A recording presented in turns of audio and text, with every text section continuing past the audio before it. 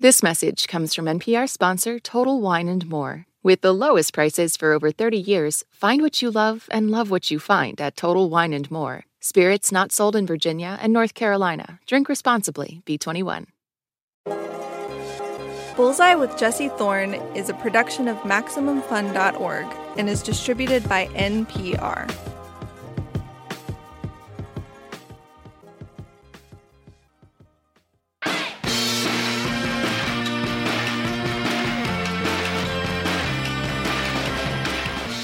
It's Bullseye. I'm Jesse Thorne. You might have seen Benny Safdie in the movies. He was in Oppenheimer and Licorice Pizza. You might have seen the movies that he has made.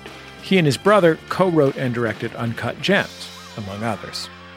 Safdie is full of a sort of irrepressible energy. But it's not always happy, light-up-the-room energy. Sometimes it's a kind of antsy, uncomfortable energy, or a quiet, almost threatening energy. His show The Curse radiates vibes from the weirder, edgier end of that spectrum. Safdie created it with another master of the disquieting, Nathan Fielder. Basically, the emotional palette of The Curse runs from stomach-flipping cringe to stomach-flipping, actual, genuine terror. It's about a couple who do house flipping. It's supposed to be eco-friendly, almost altruistic, and they're trying to get a TV show off the ground about their work. So they hire Safdie's character, Dougie, to direct. The couple, they're played by Fielder and Emma Stone, they're already kind of an awkward fit, and Dougie is constantly poking the two of them, looking for drama. In this scene, they're all shooting the show within the show. An older lady named Yadira and her son Fernando are getting displaced by one of the big eco homes. But good news, there's a big emotional payoff. They're giving the kid a new job. Fernando, can you tell your mom? Because I don't think she understands. She looks very upset that you got the job, and that doesn't make any sense. It's okay. She's doing great. You're doing great. I think she's happy. It's just how she expresses it, yeah. Is it okay if I put some water in her eyes? You want to put water on her eyes? Yes. Bien? Okay. Yes, okay. I'm going to get fresh water, not yucky, backwash stuff, okay? Great. One other quick note before we get into it. You might have heard that Benny Safdie and his brother Josh recently shared that they are parting ways creatively. They're not going to be making stuff together for a while. And we taped this before that became public. So if you're wondering why I didn't ask him about that, that's why.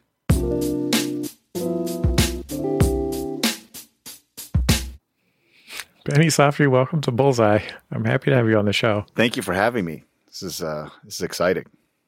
Do you watch reality television yourself? I do.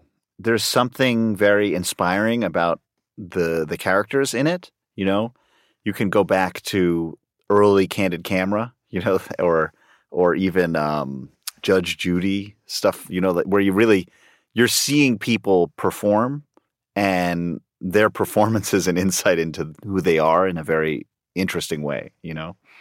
And I think, it was funny because Nathan and I always talk about how the fact that like this extremely constructed platform is possibly a better insight into who somebody is than a straight up documentary at times. You know, it's weird how that works.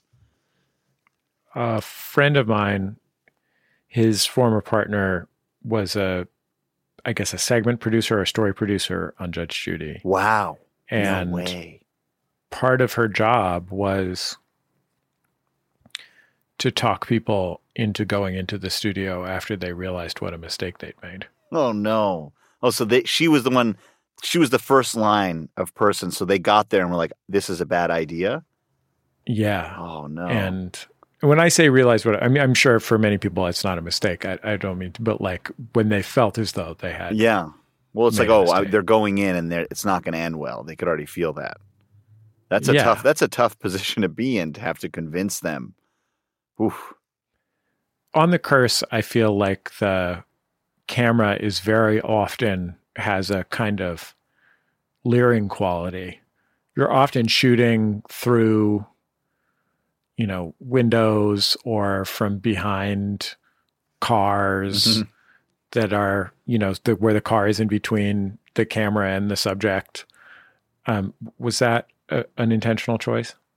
Totally. It was something that I think it differentiated it from what they're shooting, It just also, there's an element to being where they can't see, that makes something feel different, and it's the same as when you're watching candid camera. It adds to a sense of realism, it's playing with a different kind of technique, and it also just opens up the doors of like, who is filming, who is looking, and it forces you to ask questions about what you're watching as you're watching it. I think it's definitely it was definitely a conscious thing, because we were always, it almost like you'd walk into a scene and it would be like a heist scenario where you'd look around and see where where everything could go. Like, okay, there's a window over there, there's one over here,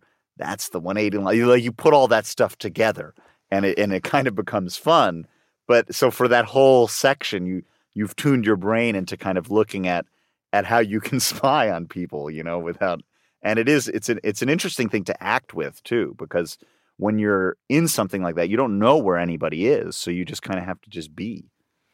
I think that one of the things that people find most compelling about reality television, at least when I talk to people, is not just that they're moved by the narrative, but they're excited by the meta-narrative. Mm-hmm.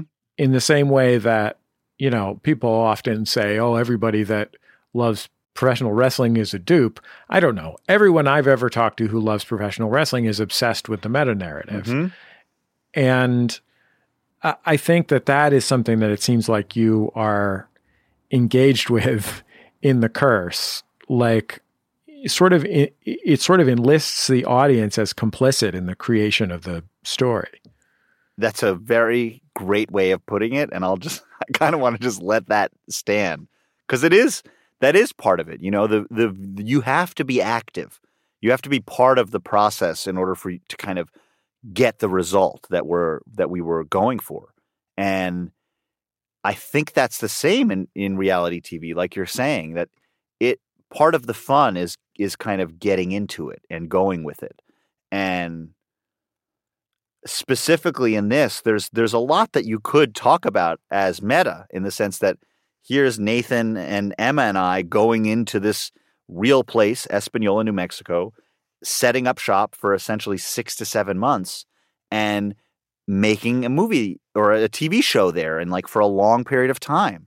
And you really ingratiate yourself with the community. We were casting people from the community. We were literally shooting in all of the places that we could get access to, because we really wanted it to be realistically portrayed within the show. Like we almost wanted it to be like hyper local news, that anybody who watched it from that area hopefully would say, that's a pretty good representation of who we are and what a lot of the issues we have are kind of in the show.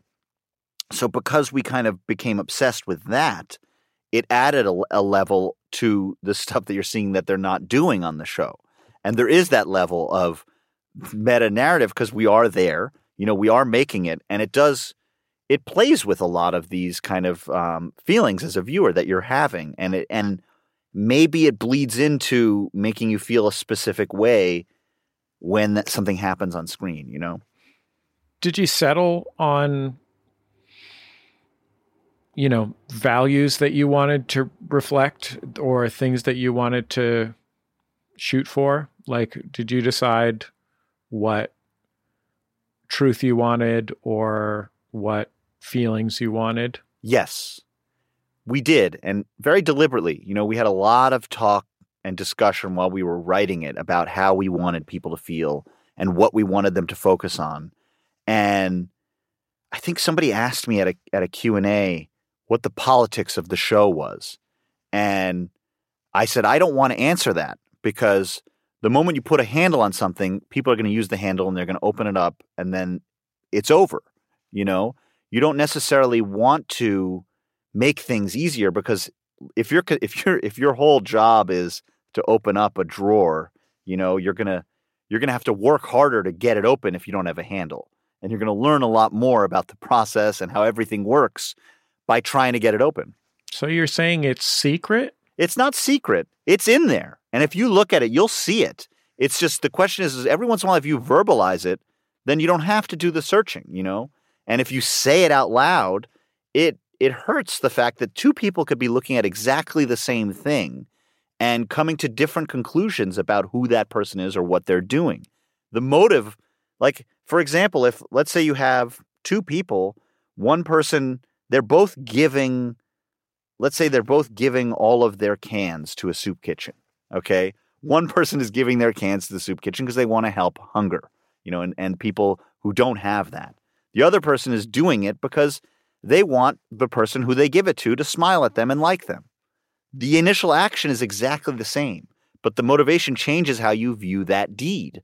And I think that that's important, that you need to be able to kind of look at it and try and understand what that motivation is. And that changes based on who's around, you know? And I think that's part of the show. Part of the fun of the show is seeing these things and trying to kind of come to those conclusions. And it can be fun to kind of hear it and move on, but I don't necessarily want to do that just yet, you know, because we're still halfway through. So it's secret. It's not secret. It's definitely, if you look, you can see it. Your character on The Curse is the filmmaker or the TV maker who is creating the show with the two stars of the show. And they're sort of the central figures of The Curse, the television show that we watch. What is the role of your character in the story? Like, why is your guy there? Well, he's there for a lot of reasons. He's there because he's done this before, so he actually knows how to make a reality TV show. And he's also there to kind of get the truth out of people, you know, or at least poke them enough to get what he thinks is the truth. You know, he's so confident in his beliefs. And I think he's also he's so shameless that in a weird way, it's almost nice to see. You know, it's strange because you're just like, this, I don't like this guy, but at least he's not lying to me, you know, or at least that's how I feel, you know? So he's a complicated figure because you have these three people who are acting in very different ways. And part of what Dougie's there for is you can't necessarily judge people. You know, you see him and immediately you feel like you know exactly who he is and what he stands for. And especially after what he does in that first episode, you think you have a specific idea of who he is. And then you see him crying in episode 3, and it's intense because it's unexpected. Well, I guess now it's expected, but you don't know when it's going to happen in the show. So if you haven't watched it, when you see it, it's almost like that's a real sadness. That's a deep pain that he has that nobody should see. And yet you're seeing it. And what does that do to you and your view of Dougie? Because it's going to change it. You know, it has to. And I think that that's part of what he's doing, is that he's almost like a live wire in a lot of ways. And he isn't necessarily thinking about his emotions and his feelings all the time. And it allows you to access that, you know? The female lead in the show, Emma Stone's character, Whitney. Unbelievable. She's really is amazing on the show. Is a character who feels like she is just in a perpetual state of first week of college, which is not to say like binge drinking, but instead like looking at every person within her field of vision and trying to figure out how to represent herself to that person. Yes. It's amazing because like as we were having discussions with Emma about it, it became clear how hard that part is to play, because you have to seem entirely truthful to the person in front of you at all times. And then that changes depending on who's in front of you, who's behind you, who's next up. So it really is a person who's always on and always changing. And to keep that stratified in your brain is so hard. And as you know, that's why that time in your life is so disgusting in a lot of ways, is because you don't know who you are. You know who you want to be. And then you're thinking about how different ways to show that, you know? I think with Whitney and the way that Emma plays it, which is so amazing, is you're watching her struggle with understanding who she is. And that arc is for her so interesting because you're so convinced specifically with Whitney that you know exactly who she is, more so than Dougie. It's one of my favorite things to watch is how she goes through the arc. You know, the next episode in particular is specifically kind of exciting. And then even after that, it really is building on that idea, you know, and something that's I found really interesting about television is you can really live with characters for a very long period of time. And when a show does that and actually shows not necessarily people changing, but understanding of people change, I think that's so rewarding, you know? And it happens in the best movies, you know, how you kind of deeply understand certain characters to a place where you didn't expect in the beginning, where you kind of came to a conclusion and then it doesn't subvert it, but it deepens it, you know? We've got even more to get into with Benny Safdie. Stick around. It's Bullseye from MaximumFun.org and NPR. This message comes from NPR sponsor Total Wine & More. With the lowest prices for over 30 years, find what you love and love what you find at Total Wine & More. Spirits not sold in Virginia and North Carolina. Drink responsibly. B21. This message comes from Apple Card. You earn up to 3% daily cash on every purchase. That's 3% on products at Apple, 2% on all other Apple Card with Apple Pay purchases, and 1% on anything you buy with your titanium Apple Card or virtual card number. Visit apple.co/card calculator to see how much you can earn. Apple Card issued by Goldman Sachs Bank USA, Salt Lake City branch. Subject to credit approval. Terms apply. This message comes from Schwab. When it comes to managing your wealth, Schwab gives you more choices, like full-service wealth management and advice when you need it most. You can also invest on your own and trade on thinkorswim, Schwab's powerful award-winning trading platforms. Plus, you'll get low costs, transparent pricing, and 24/7 live help. Schwab understands it's your financial journey, and they believe you should have choices in how you invest. Learn more at schwab.com. When voters talk during an election season, we listen. We ask questions, we follow up, and we bring you along to hear what we learned. Get closer to the issues, the people, and your vote at the NPR Elections Hub. Visit npr.org/elections.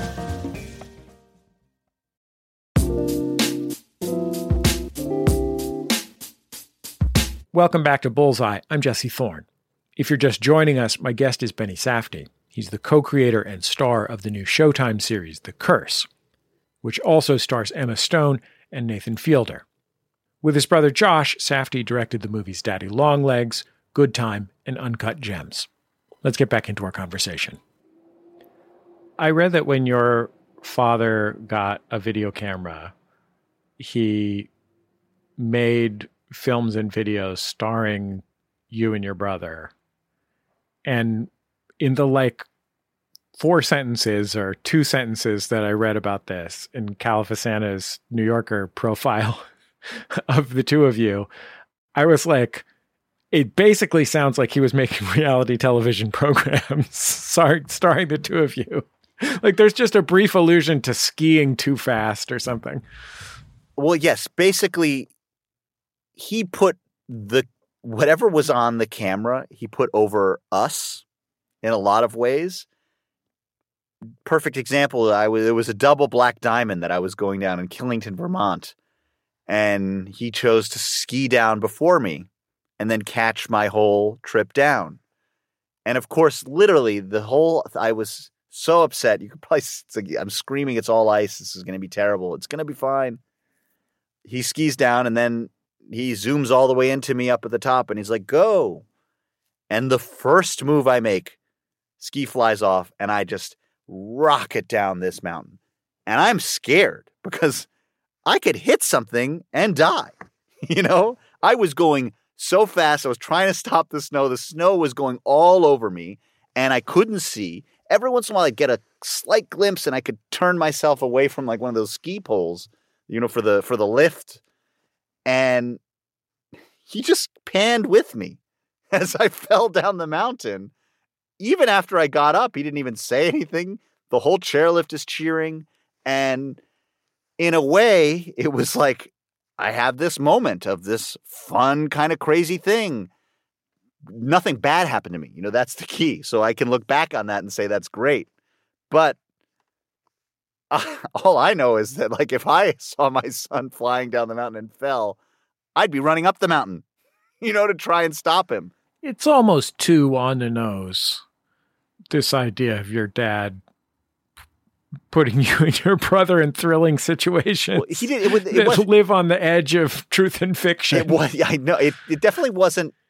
The thing that's strange is it wasn't like there were just no rules. I think is more about what it was. So it was almost like there was a documentation of that, and that has an effect on you. That definitely builds your idea in your imagination and stuff like that. But again, I think that you need to balance that with understanding it, because a lot of people have great and crazy experiences, but if you don't work through it or understand it, you can't learn anything from it, Yeah, and I guess it's just a matter of trying to understand the moment in front of you, or I don't know, when you watch a performance and it's not working, why? It's very you can't.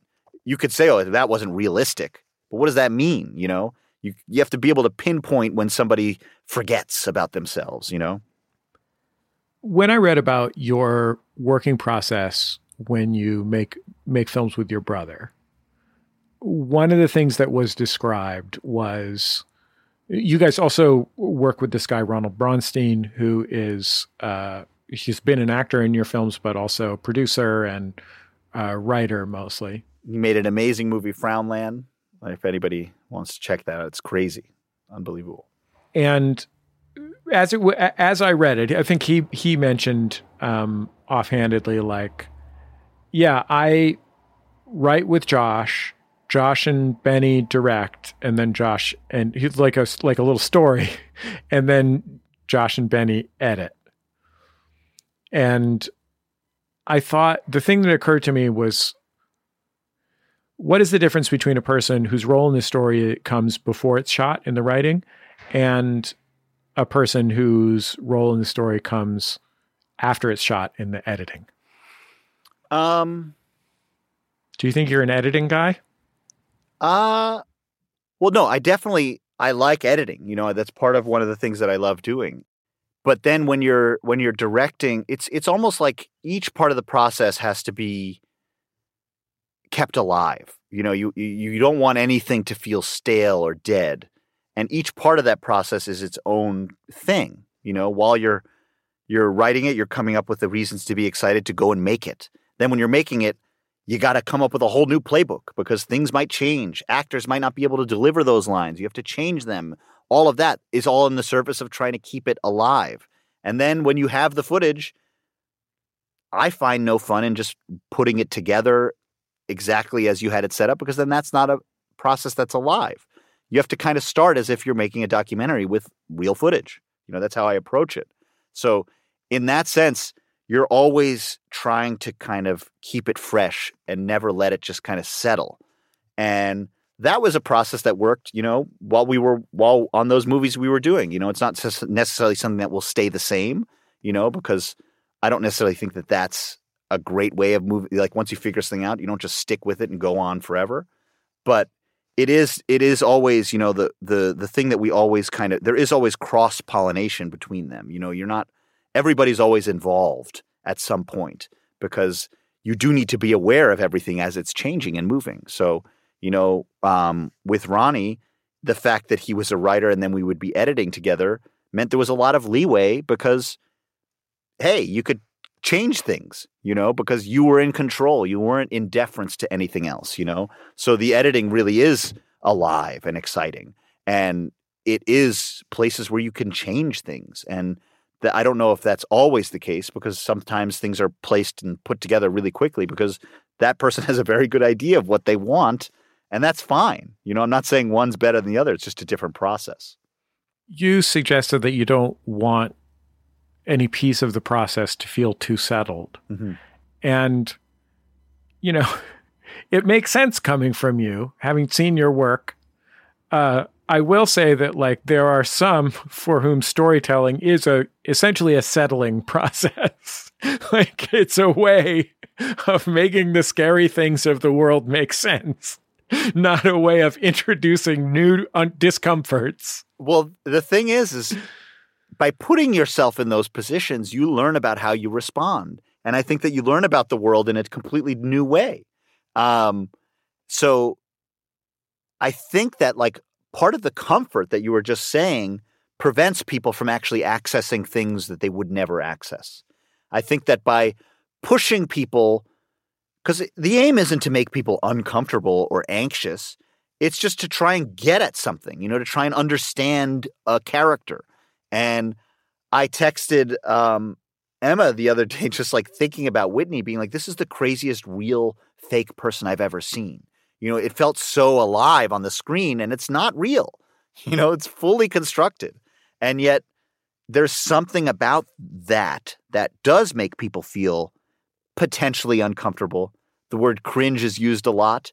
I think it's because once you're seeing something that you kind of can understand and identify with that maybe you didn't want to, that does tell you something, though, about who you are and how we exist in society.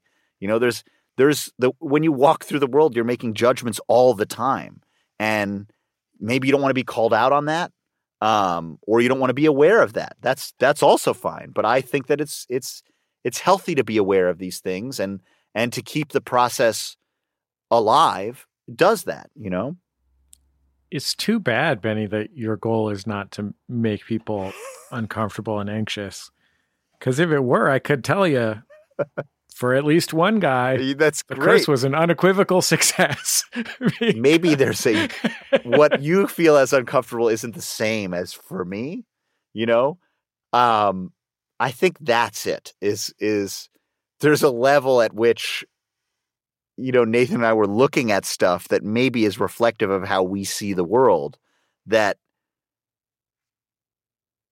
when you put somebody in that position, whoa, it's almost like they live. When you put on the sunglasses and you see the world, sometimes it's not a nice thing to see those faces staring back at you. But there is an element to you don't necessarily, I don't know, that's where I'm you're not barreling forward with that as the intention. But if that's what happens, that's what happens. We'll finish up with Benny Safdie after the break. Stay with us. It's Bullseye from MaximumFun.org and NPR. Support for NPR and the following message come from Rosetta Stone, the perfect app to achieve your language learning goals no matter how busy your schedule gets. It's designed to maximize study time with immersive 10-minute lessons and audio practice for your commute. Plus, tailor your learning plan for specific objectives like travel. Get Rosetta Stone's lifetime membership for 50% off and unlimited access to 25 language courses. Learn more at rosettastone.com/NPR. Hello, everyone out there. Thank you for coming to our service. Yes. We are ready to heal you. We are Ross and Carrie. We are faith healers. Yes, you there. Yes, sir. You have a spirit of not listening to enough podcasts. We have the solution for that. Oh, we can cure you. You should listen to Oh No, Ross and Carrie. Hallelujah. It's on Maximum Fun. I couldn't have said it better myself. Yes, ma'am. Yes, you there. Gladys. A spirit of boredom? Oh my goodness, we have the solution for you. It is to listen to the podcast Oh No, Ross and Carrie.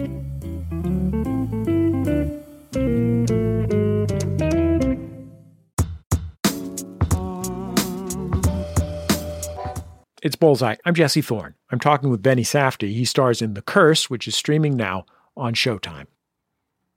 You had a career as a stand-up comedian who essentially only exists to not do comedy. It's interesting because I realized recently how crazy it must have seemed, because I was doing it a lot in high school. You know, I created this character whose whole thing was he didn't realize his life was sad and really upsetting. And he saw people going up on stage and making jokes about their life that was also kind of upsetting and sad. But he didn't know the level of sadness that he was kind of holding inside. So he would get up on stage and he'd make a fool of himself. You know, he'd go out there and he'd talk about going paintballing with his friends. And he'd be like, oh my God, I got on the bus and I was so excited that I was so ready to get these guys, you know, hour and a half we drove. We got there, we ran into the woods. I had my paintball gun. I ran as fast as I could, and I jumped behind the first tree I could find, and I was ready. You know, I was ready to get them. And an hour went by, and I was like, oh, this is going to be great. I can't wait to get these guys. You know, another 30 minutes, I was still so excited. And then maybe about 2 hours went by, and then I realized I didn't have any friends. That was Zach Molden. And so then that was the guy who I was doing in high school.